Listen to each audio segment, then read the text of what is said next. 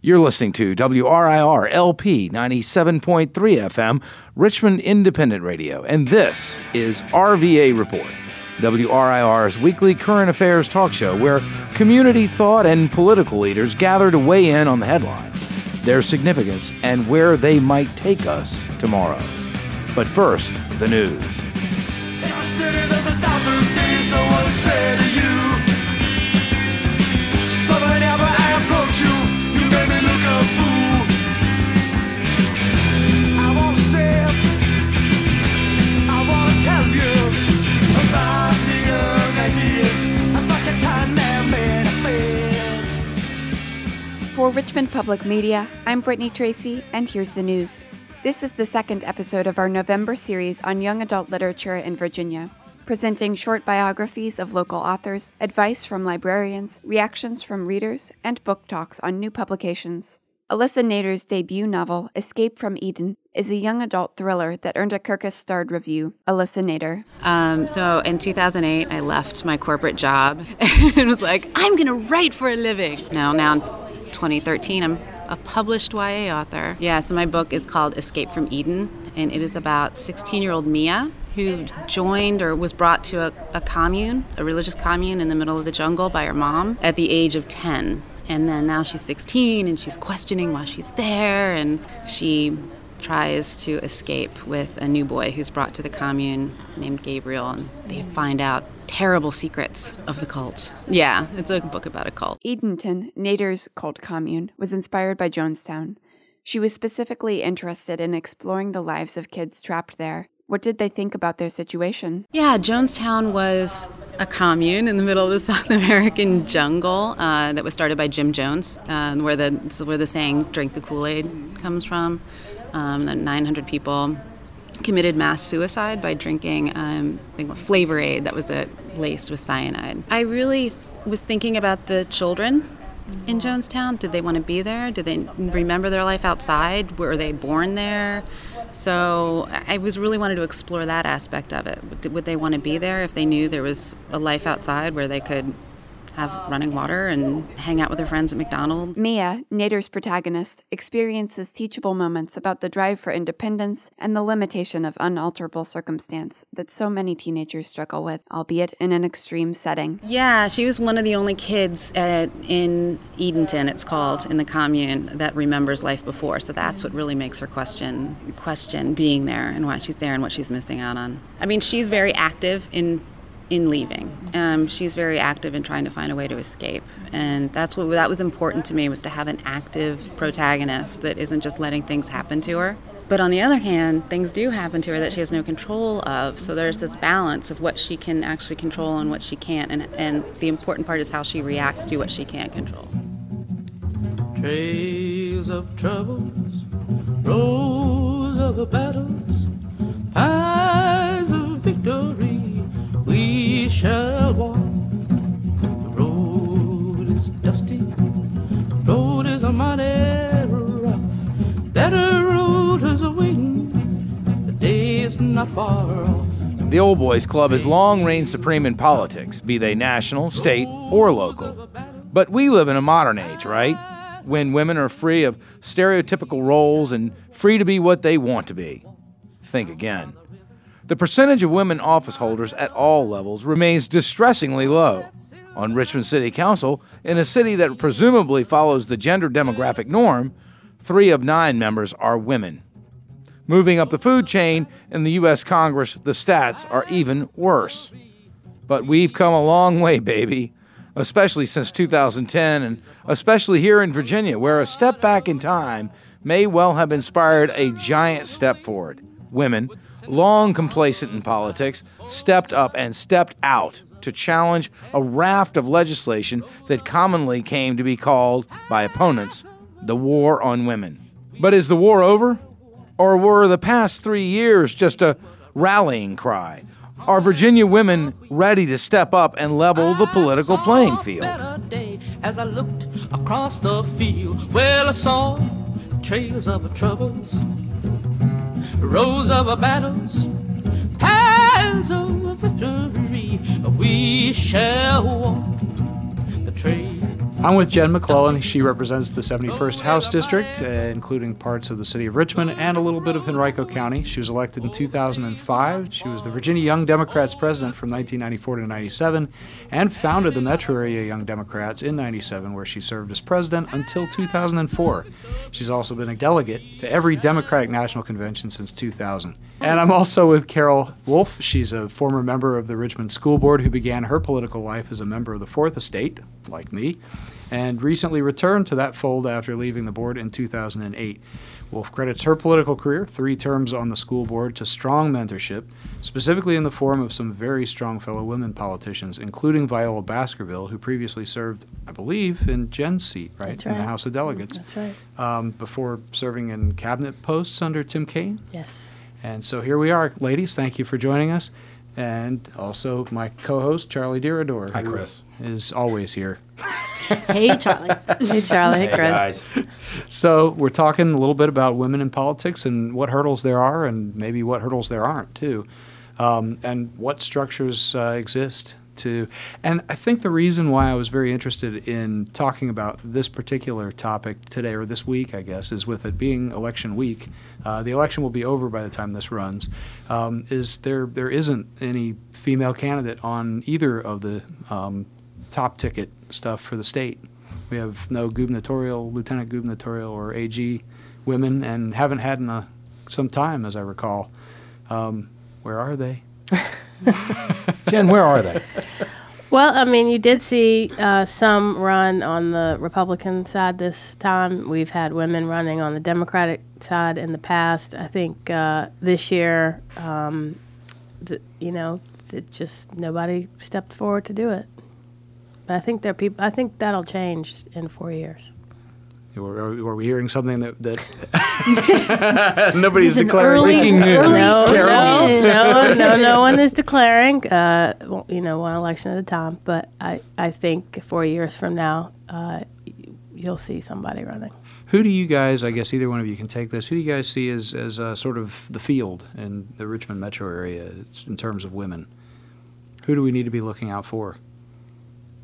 Well, do you mean it's to run statewide or run just period? People who might be interested in. Give us some big names, Jen, of some names that That's may loom big now and may loom big bigger, I should say, in the future. Who do you guys see? Shannon Taylor. Shannon Taylor. I mean, I just Here, blurt see Shannon's name out Shannon every time I can. Immediately pops out in my head. I thought Shannon should have run for Attorney General this time. I think she would have given the ticket some Seems balance. early, and doesn't I it? see Jen shaking her head. So tell me why not make the argument against. Because I think she's doing a good job as Commonwealth's attorney, first of all, and I think that you need to spend a full term in the seat that you have. You need to have staying power. Yeah, and I think it was a hard-fought seat for her to get. If she had jumped ship, this early in, it would have been very difficult, I think, for a Democrat to keep it. She would not have had an opportunity to really build a name for herself. And if you're going to run statewide, and you're only really known in the Metro Richmond area, you're going to have a hard time, that fast. She would have had to basically start running as soon as she got elected, and then she opens herself up to, this is just a stepping stone. Her heart's not really in it. As an office holder, I do defer to your knowledge base. But let me ask you this question. Good idea. Right? You won. Let me ask you this question. Let me ask you this several times. Let me ask you this question. If she had run statewide, and again, on the premise that she would have run. I don't think we need to use Shannon as the... let me take this out. Just let me string this a little bit, okay? If she had run, do you think the fact that she had won in Eric Cantor's backyard, that she had won a race that no one thought she could win, honestly, a lot of people didn't believe it up until probably 2 weeks out, 3 weeks out, 4 weeks out, that maybe she's got a chance. Or around 8 o'clock that night. Well, yeah, that too. But do you think, right. either one of you, that simply, and this is where I'm going to get into touchy subjects, touchy fields of subject here. Do you think that having a more balanced ticket would have attracted money for her? Do you think having a female on the ticket would have attracted enough financial backing for her to have mounted a credible campaign? Can I guess, perhaps massage this and say, Please do. Taking Shannon's name out of it, do you think that a woman on the ticket for either party would have helped in some way? Yeah, that's a much better way of putting it. Well, I mean, of course. I think, having a ticket that reflects the makeup of the Commonwealth of Virginia is always the ideal. And so I think, and particularly with everything that we've seen going on since 2012 with the war against women, with women getting even more politically active as a result, I think it would have been better to have a woman on the ticket, and I'm disappointed it didn't happen. But the timing wasn't right, and one of the things you all want to get into is sort of making the decisions on running for office, and for an individual making that decision, the bottom line is the timing has to be right, and if the timing is not right for you as a candidate, it doesn't matter whether you're a woman, a man, black, white, whatever. If the timing is not right for you, you shouldn't do it. And because, if your gut's saying the timing's not right, you're probably not going to win. But when you're running statewide, it's a big state. No one really pays that much attention until pretty late. But you need to spend a lot of time and a lot of money getting your name out, introducing yourself to people. It helps if you have a record. It helps if you already have some name ID. That's why, I think anyone who is just gotten elected to something within 2 years has a huge hurdle to get over just getting name recognition. Now, to his credit, Justin Fairfax, who had never been elected to anything, did pretty well in the Democratic primary. But that's in the primary. And I think he would have he would have even had a very difficult time getting in late, introducing himself, getting his name out there, and getting people to pay attention to a down ticket race that they don't really pay attention to anyway, and say, yeah, I want to vote for this guy. In some way, that seemed more to almost that introduction that you're talking about, getting a name out there, sort of a fast and dirty way of doing that in a way. Did he look like... it's expensive. Expensive. Very expensive. It's very expensive. It's a very expensive way to do it. Just ask Mark Warner. Yeah. Carol, let me ask you something. Thinking about this as I've been spending my day doing research and whatnot, it came to me that women running at local levels seemingly... I read a book a long, long time ago. I don't know if either of you have read it. It's called Women Winning. No. It's written back in the 70s, believe it or not. They the wrote late their 70s. own books, Charlie. Well, I understand that. But That's but right. they Yeah, stand but on what the about it? shoulders of those who went before them. Here's the question. Is it easier for a woman to get elected to a local office than it is for a female to get elected to a higher office? I don't know. I don't know that it's any easier being a woman trying to do that. I think executing your duties in a timely manner and being able to have a balancing of your family life with your political life is hard. And you have to be able to figure out how to achieve that. And that's hard. And real quick, you guys are both moms, right? Well, expand and on grandma. Well, I wasn't when I got elected. Yeah, that's true. yeah, Jen had a lot of time to walk the walk. I remember Jen knocking on doors and Eric calling me and saying, has she been to your house? And, are you going to walk with her? And what are you going to do? And who can she walk with? It's, and I was, really pushing hard for Jen as well. But I knew that she also had, as did I, Viola's blessing coming in. And that's something I really do want to give some propers to here, because unlike a lot of males who do not take the time to nurture a younger politician coming up the ranks because they see them as a threat, Viola always took time. She always took time. And when I first wanted to run for school, Viola was the first political person I took that to. And I knew other political people, but I wanted to hear from her as a female what it was about.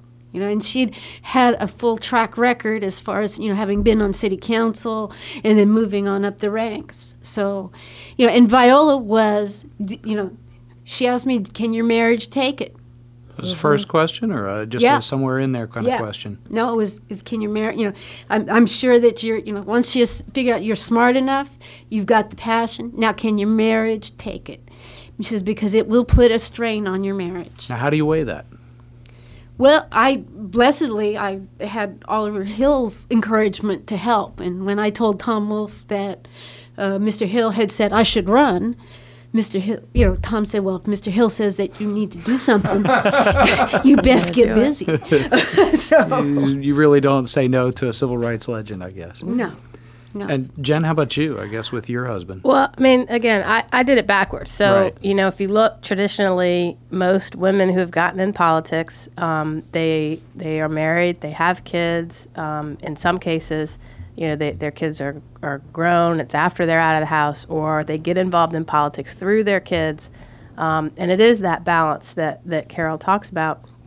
I did it backwards.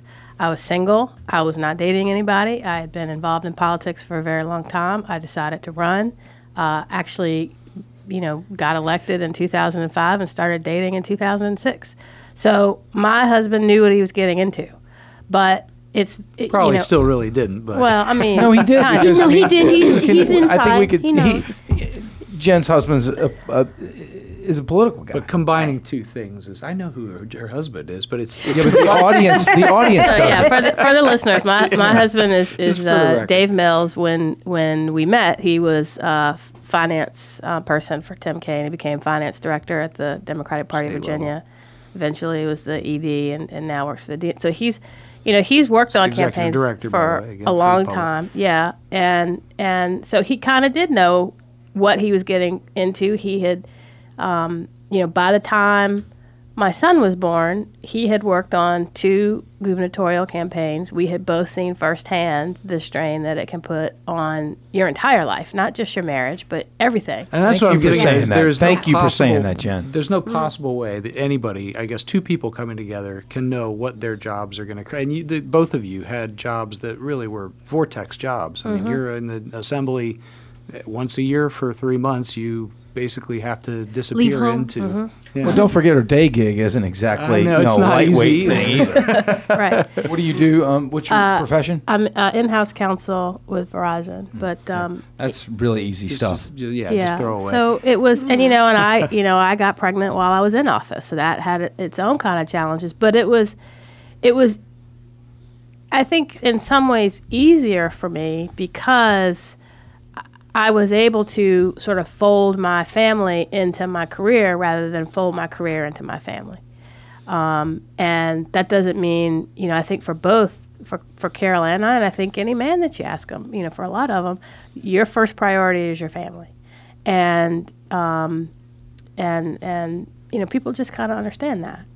But for a man in politics, there is, I guess a man in any job, he's not the primary caretaker at home, it seems like. And that seems very stereotypical to say. Even with very liberated. That is stereotypical to say, because I was the primary and I was too. Okay. I spend a lot of time with and my that's kids. why we're co-hosts. But when they get hurt or when there's something going on with them at home, who do they run to? They're not still going to run to me. They run to mom always. Well,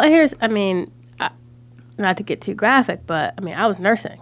So, yeah, there are some things only mom can do. And, we had a situation where, if we were in the General Assembly after 6 o'clock when daycare closed, so was Jack. And, you made that work. But. And by the way, that's not graphic. We're breastfeeding firmly on this show. So.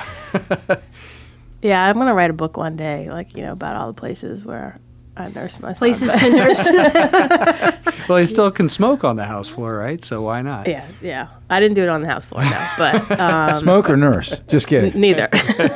Mercy. Yeah. But and even now, so for younger women, or I guess I'm approaching middle age. I'm now 40. You start when you get into the sandwich generation, then it's really tough because not only are you having to balance, your own political family, but career, yeah. your family, aging parents, you get pulled in a whole lot of different directions. Now, the benefit is I think what helped me is because I got involved so early, and people saw my work ethic early, when I needed them to cut me some slack, they understood. And a lot of people, whether it's in my district or my colleagues or people across the state, when I said, I'm sorry, I can't come. Like every year I go to National Night Out, August, first Tuesday in August. My son was born in August. That year in 2010 was hotter than ever. I was, I remember that. about to give birth. And I just called. I was like, look, I cannot come this year. I'm sorry.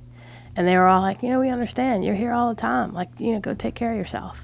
Name me some females who lean right, who are Republicans, that we should be looking at down the road as possible leaders in their party, or who are leaders in their party now. And silence. They had the opportunity to meet a female, a woman who sits on the Hanover Board of Supervisors, who's very right-leaning. We've had a couple of conversations, but she seems like a person that may be on the precipice. Can't think of her name right now. We have Tony That's Rattler, really who's bad. running Yes. up in Hanover. She's running for House of Delegates Democrat. to replace Cox, She's I believe. She's Is that Democrat, right? though. And she's a Democrat, Yeah. which is unusual in Hanover, so Yeah. it probably means she's more Republican-leaning. I mean, there are some on the reason for the pause is, to be fair, I've spent a whole lot of time recently focused on the Democratic side, and so I haven't spent a lot of time thinking about it. But Jill Holtzman Vogel is a leader in the Senate Republican caucus. You hear her name often. Is sort of the first one that comes to mind. Barbara Comstock is a national leader, a leader in the National Republican Party. She was on the stage for their national convention last year. And so they're sort of the first two that come to mind. A lot of people assumed that Terry Suit would run. Mary Sue. No, Terry Terry Suit. Suit. Okay. On the Republican side, yeah. that she would run for something one day. Again, you saw two women run for the nomination on the Republican side. So they've got them. It's just, we're recording this the night before the election when I've been totally consumed by sort of the candidates now. Right. But It's hard to shift. Well, and when you look at when you look at I guess county politics in our surrounding localities, and real quick, I guess on the city we've got of course we've got Ellen, we've got Cynthia Newbill. We've got a couple of people on the school board, Reva Trammell. And then on Chesterfield, I was sitting here trying to remember her name, so I looked it up. It's and I'm going to mispronounce it, so Dorothy, I apologize because we talk now and then. Dorothy Jakeley is, I believe, how you pronounce it? She's chair, isn't she? I think so, She right is now. chair, yeah. yes. And then, of course, in Hanover, you've had Pat O'Bannon for a very, very long time. But, Henrico. and Henrico. What did I say? Did I say Hanover. Hanover. Automatically, I say Hanover. In Henrico, you have Pat O'Bannon, and she's been chair, I think, twice now. For a while, she was sort of frozen out because she wasn't supposed to have run in the first place. But you see them sort of frozen in place. Dorothy, I think, has been there for 2 terms, I think, and then Pat has now been there for 2, 3. Well, she's been there since I've been a reporter. It's a very long time. Talking about being frozen in place, though, I think that sometimes, at least, one of the things about my role on school board was that I did not approach it as a stepping stone, and I told people that, that this was not, I wanted to do one thing and I wanted to do it well. And I didn't want it to be because I see that as a detraction from doing the work that is before the school board, and and if you've got further plans, it politicizes every fight you get into. Did you Because ever, Carol? Did you ever think of stepping up, or were you pretty well locked in on this is where I need to be, and this That is was where all. I I mean, it's not that I have limited vision, but I've got lots of other things I like to do in my life. I've noticed. So it was to tackle that and to do that as to the best of my. And I'm still working on that. In terms of my education blog and my freelancing, it's still a passion for me. So, and also to help nurture others, because one of the things I did in this last school board campaign was I helped nurture certain candidates, and was really so happy to be able to pass on, what Viola had given to me in terms of her insight, to pass on what Claire Guthrie Gastinaga had given to me in terms of, what you have to do to take those steps, and to be able to pass that on and help, to help Kim Gray, to help Kristen Larson, and Mamie. And some of those names people know, Kim Gray and Kristen Larson, of course, members currently of the school board. Mamie, also Taylor. Right. Claire Guthrie Gastinaga, though, again, is one of these names that maybe a lot of people don't know. She was Mary Sue Terry on... She was in her Attorney General's in office. the Attorney General's office, and now she's ACLU. And she's been a lobbyist in Equality Virginia. She's just been all over. And again, another one of these people who is hugely involved in, and now I guess it's time to talk about on the farm team, right? Right. Yeah. Jen, now you've benefited from them of, I guess, that process. Can you tell us a little bit about the farm team? Yeah, sure. So I was not one of the founders, but there were 22 women who came together one weekend at Mary Sue Terry's farm and said, what can we do to help nurture women Democrats running for office, get more to run, and support them. And from that, the farm team was born. And so there was a perceived need. Yeah. At the time. The need has been there for a long time. It was just a matter of organizing people to do something, and they founded the farm team. It's sort of it's a statewide group that has regional subgroups, and some regions have been a little stronger than others, but. The group endorses women candidates, support them. One of our biggest successes was Shannon Taylor. Not only did we endorse her, but we did phone banks for her, we did door knocking for her, we helped her raise money, and I think she would credit us with helping.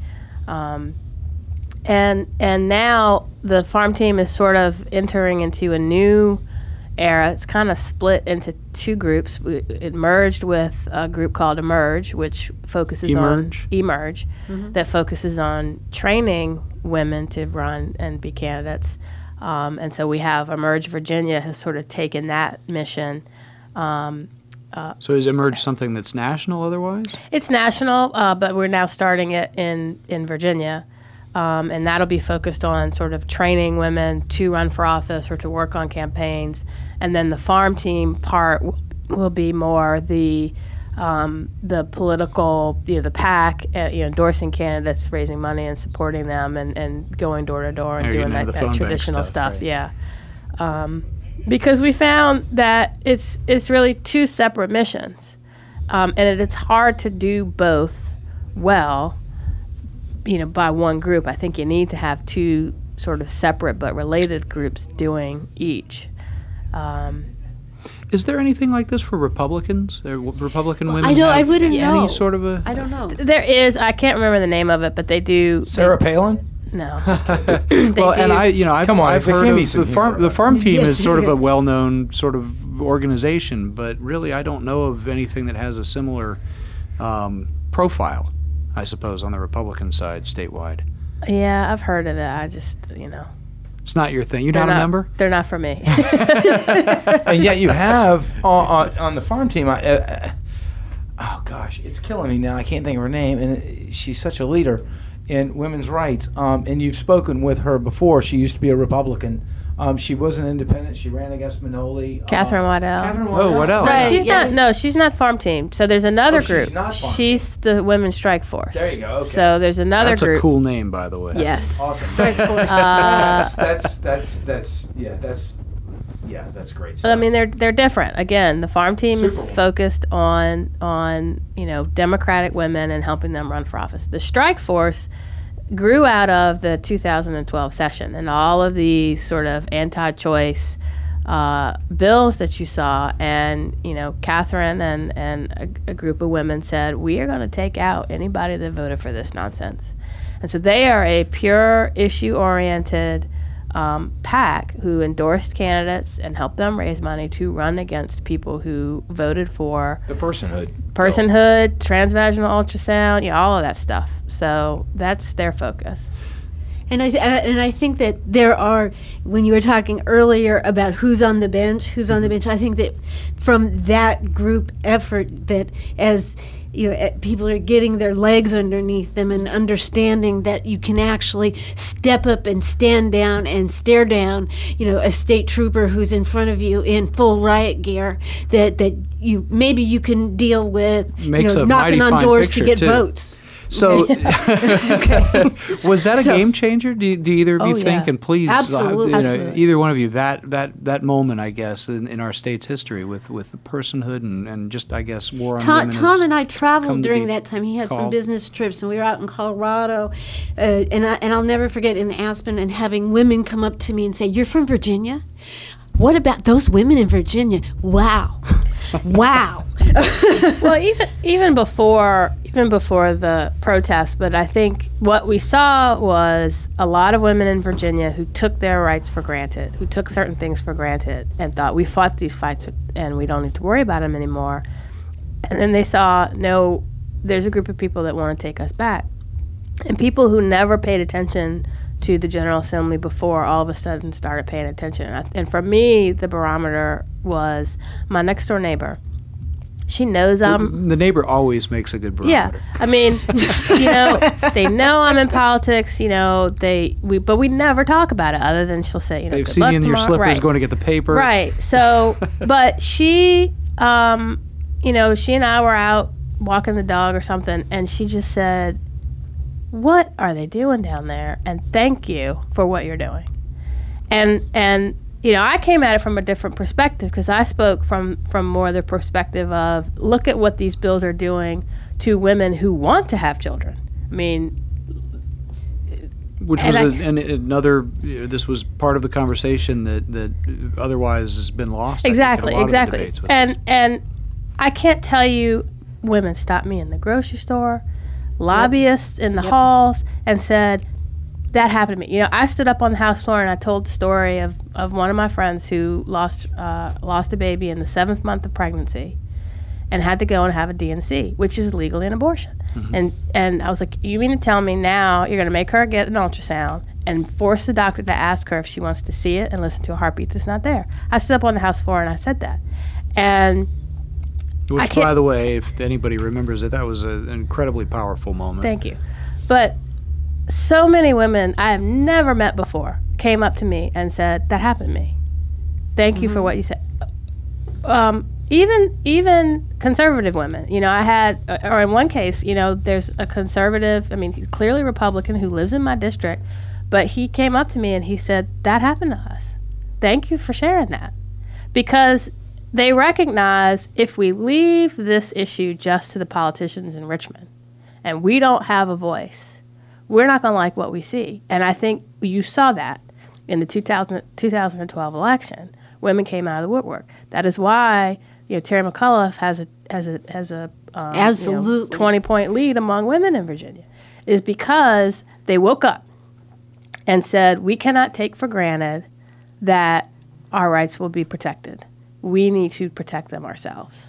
And yet, I don't mean to be too partisan here because it's not my role to be very partisan here. And yet, everybody knows me to be a partisan. Charlie. Really?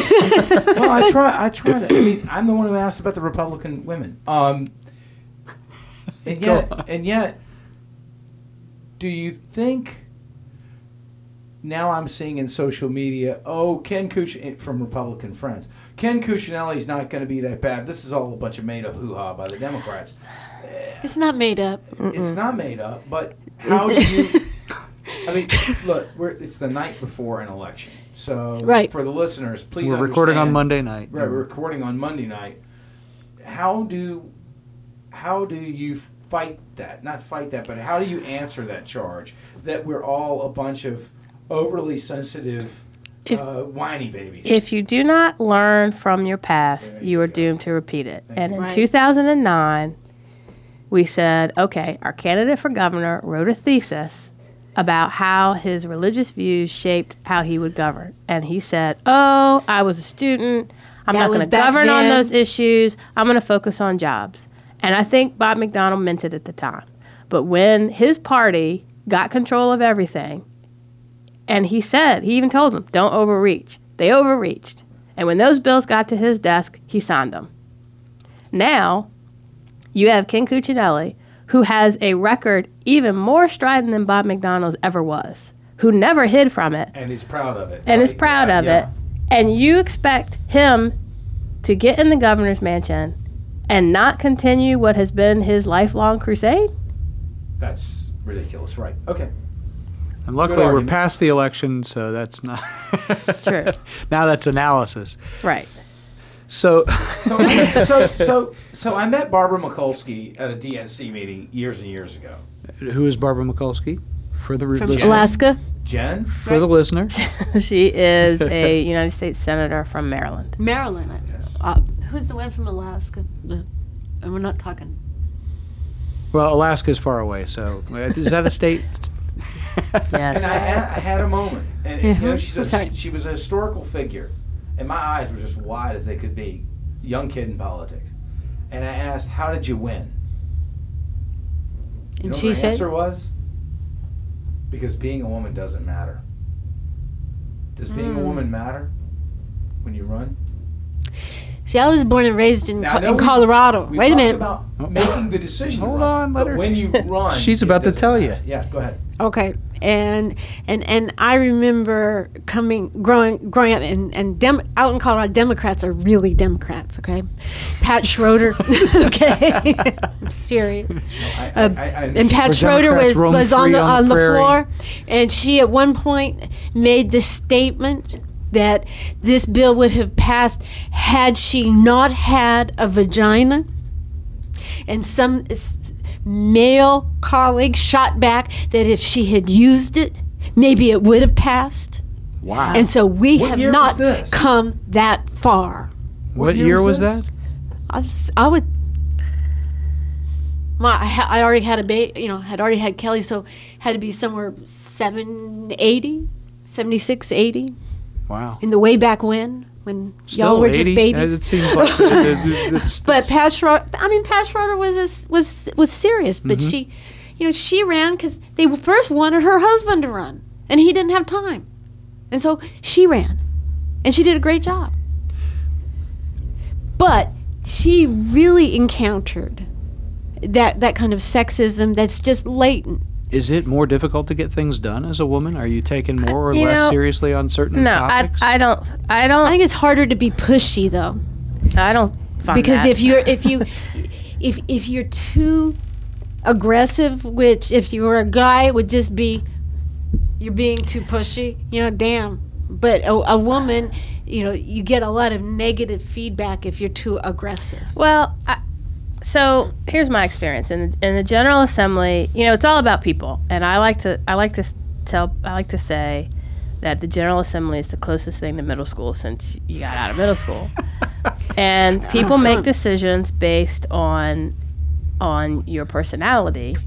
But I think that's true whether you're a man or a woman. I have seen men have their bills killed because people don't like them, because they get on the floor and they're pushy and they're Yes. class A jerks. I've seen it for men. I've seen it for women. So, my experience has been part of it is my personality, which I don't think is because I'm a woman, because my sister is the opposite from me. But I learned as the youngest of three daughters, I learned that if you stayed out late and you come in the house and your dad yells at you and you yell back, you're grounded. If you want something and dad doesn't want to, or mom, they don't want to give it to you, you listen to what they have to say, you plead your case, you might get it. But if they say no and you yell You and won't get scream it. about how stupid they are, you won't get it. So Right. that has shaped how I approach the General So Assembly. you watched your predecessors in office when you were a kid. Right. And have Right. shaped your Right. assembly. And so I understand, experience. Again, if I walk in the General Assembly as one of 32 Democrats and say, oh, you all are so stupid if you don't do what I want you to do, I'm not going to get anything done. That has nothing to do with being a woman. Our or a next man. panel, by the way, is going to be youngest children in politics. Youngest children. Right. Now, I have seen, and again, I don't face any of the open hostility that some of my predecessors in the General Assembly have faced. I've had awkward moments where if I wanted to be offended, I could have been. And I won't Is tell you. it difficult not to, to take that bait, or? No, so I had, I like your middle school analogy. yeah. I really do. That's politics. So I think. had Yeah. one member who, I was going, we have these budget amendments, and you always try to get co-sponsors, and the more co-sponsors you can get, particularly of the other party, the more likely you are to Better get things are passed. looking. Yeah. So, I was going around getting co-sponsors, and one older man who I asked to co-sponsor, he kind of paused and he said, I probably shouldn't say this, but you are a very lovely woman. Oh. And I said, thank you. Will you co-sign my bill? He said, okay, sure. I could have been offended at that, but, if he wants to tell me I'm pretty, fine. Good. I had another time where I got in. Sorry, that's one of the saddest stories I've ever heard in my life. Right. That still goes on in the General Assembly. Oh, they get better. It goes They on get better. everywhere. No, well, they then get better. Please I got give a me better more. on one. Give me more. everywhere. Please give me I more. got a better one. So I got in the elevator with another man who was from. There was a woman Commonwealth attorney, a male delegate, me, and a friend of mine. And I get in, and the delegate says, oh, I was just talking about you earlier today. I'm like, good or bad? He's like, it was good. I'm like, okay. I was saying how you're like the Barbie of the House of Delegates. Oh, my. And my friend immediately said, well, not the kind where you pull the string and she says math is hard. He's like, no. I mean, you're always so put together. Your jewelry always matches your clothes. Your hair is always perfect. You accessorize well. And I thought, okay, in his very awkward, idiotic way, he's trying to pay me a compliment. So I said, thank you. You are the third child. Yeah. You are the third child. Well, But that was a compliment. that was in his own way. It is a compliment. It was a compliment. Now, Diplomat of the House. Yeah, again, you can get offended and say, and embarrass him, but what's that going to accomplish? Is it harder to do... Listeners, we're talking to a very skilled politician this afternoon. Well, There are times in politics, though, where you need to just Cicero would have fight it dug you. out, right? They're yeah. I've heard as a you give youngest a child fire lawyer, and brimstone speech, delegate, regarding women's issues at the Women's Strike Force rally twice now, and that just does not match up with the story I just heard. But it does tell us a lot about it's about what manners. it takes. Well, it tells us a lot about what it takes to get along in an elevator in the General Assembly. Well, you pick your battles, and you can either choose the battle that will benefit everybody, or you can choose the battle that might make you feel better in that elevator and embarrass someone, but destroy a relationship that you might need one day to make things better for everybody else. Carol? Excellent point. You served with a lot of dudes. Yeah, I was getting ready to say, I wasn't going to say it that way. But tell us, tell the listeners, tell us. I have a funny story. That's what I want to hear. There you go. I like it when it starts, I have a funny story. Yes. No names are necessary, but I guess it's a smaller pool. Oh, no, it'd make great radio if you did give us the names. I got on. There was Doug Wilder and I did not always get along.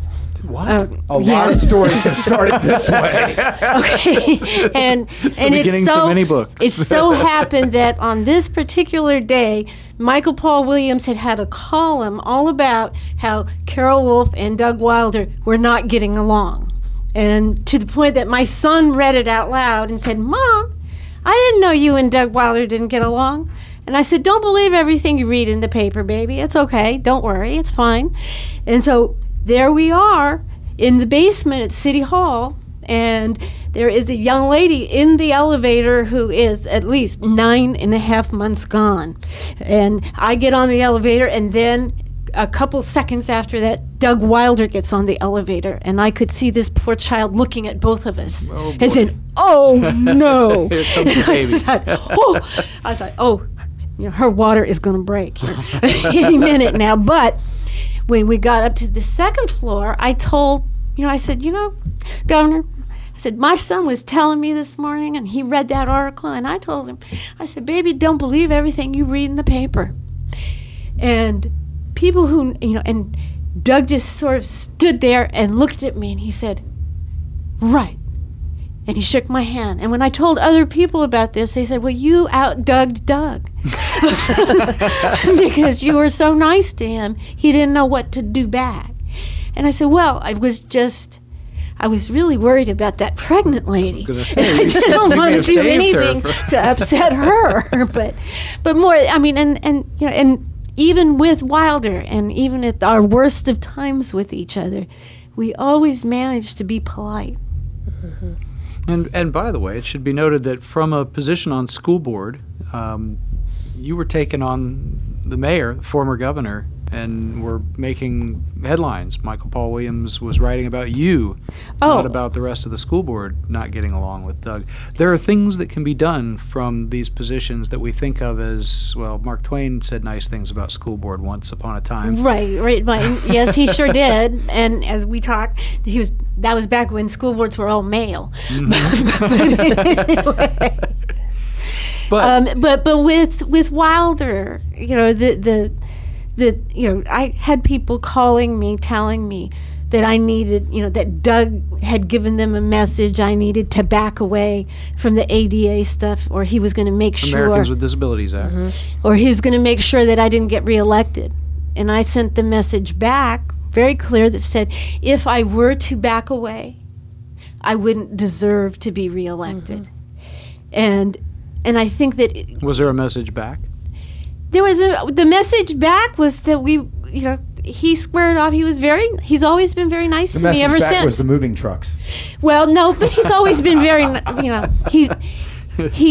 Eunice said, "You're the only one up there that he's going to have any respect for." And I said, "I'm not really worried about whether he's going to respect me. I just need to get some things done." Eunice Wilder. Going back right. I just need to get, and it's like Jen was saying, I don't need to perpetuate a fight. I mean, and Wilder was in the business long enough to know that you can disagree today, but that doesn't mean you have to disagree tomorrow.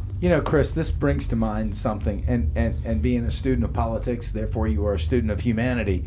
There have been some studies recently that said that men have a fight or flight reflex, where women have a fend and defend reflex. And what I'm hearing here is actually that fend and defend reflex from both of you all. The elevator story where someone... Well, my elevator story. Yeah, we got two elevators. Two elevators. Lots of things happen. We have to find music for this, for the opening. It has to do with an elevator. We'll see what we can do. But the idea that successful politicians, male or female, are able to put the nasty comment that was misplaced or the well-intentioned comment that came off as nasty and place it where it should be placed and then go on and say, if you like my hair and my nails and the way I put my makeup on, so be it. Here, sign this. Yes, just give me all the money I need for ADA. Okay. And you got it. And I got it too. That's right. And did you get your patrons? I did. Yes. That in the end is not only the mark of a successful politician, it's the mark of a successful human being, and not only a successful. Let's start over. That's not only the mark of a successful politician. Not only is it the mark of a successful woman, it is the mark of a successful human being. So that was well put. With that, Chris, do you have any wrap-up I questions? do, I guess. I have Okay. just the first one, I guess, is really looking at Virginia. Again, going back to the war on women, as it's been now called so often in the press. We are, you've said, going to be seeing more in terms of women in politics. When do we get to see our first woman president? Predictions? 2016, probably. You're going to see it? You could. Carol, Is she going to you run? think? Is she no, going I'd like to ask. I'd like to specifically. If I've got somebody who's got a seat on the DNC, I need to ask this question. I need odds. Odds. And that's really... I need odds. Does she or doesn't she? What's the odds that Hillary Clinton runs for president? So I am It not all a has gambler. to do with health. and asking not so much the gambling question, No, but I'm I guess... asking you. No, I think, I think she's going to do it. I hope she does it. And really the question is, how difficult of a time is she going to have doing it? No, Depends on that's who not she's the running first question. against. I really want to drill down on this because it's something that's been Uh-oh. asked in the national media over and over. It is their favorite topic in the morning. It is their favorite topic in the afternoon, and it's their most favorite topic at night. Will she run? Who knows? I don't know. I don't know. either. Only she and her husband know.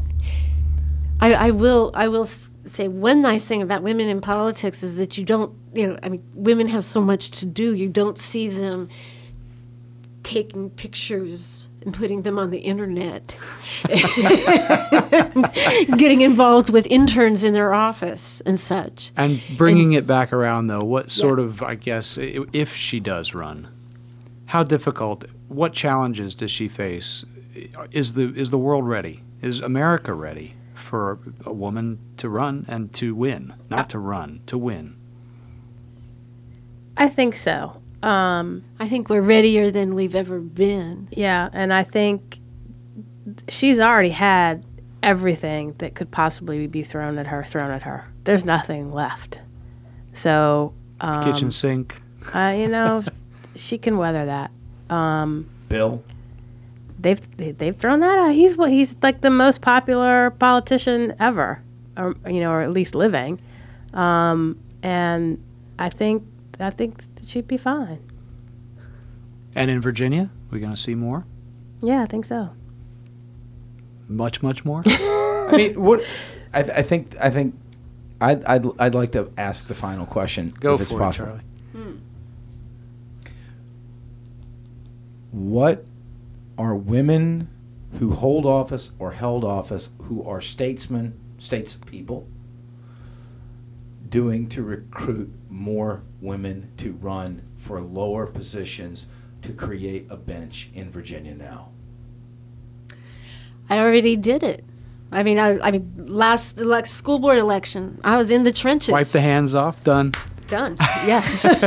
Mission accomplished. Well, no, I mean it's ongoing. I 'cause, supported 5. Jen, are you doing? Are you Yeah, I talking mean, to I'm younger women? a member of the board of the farm team. I do it in a number of ways, through the Sorensen Institute and encouraging women to apply for that. And when we recruit for the House caucus, we're out talking to women and we're looking at who's out there in these local offices and encouraging more to run. And one of my interns, I had an intern, Jasmine Gore, Virginia Union student, who is now the vice mayor of Hopewell, because she came in my office and she saw, I can do this. And Very, I very encouraged nice her to do person, it. too. Very nice person. And I could not be more proud of her. And part of what I do, is it's as simple as getting people in the door, whether as interns or volunteers, to say, you can do this.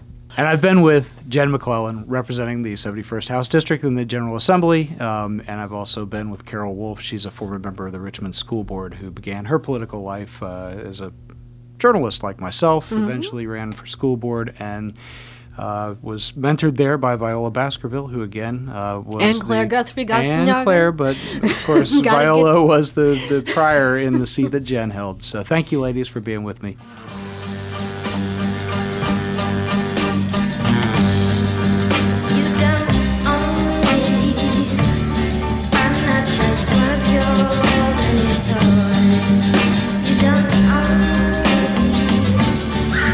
Say I can't go from your voice.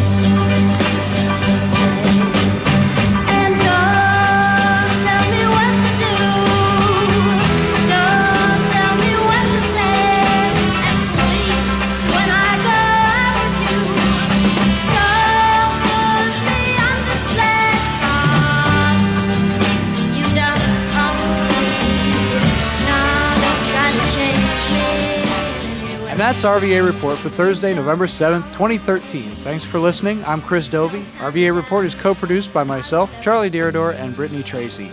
The Richmond Public Media News team is Brittany Tracy, Cameron Vigliano, and Onofrio Castilla. News keeps happening, which means there'll be plenty more to talk about next week right here on RVA Report. Join us.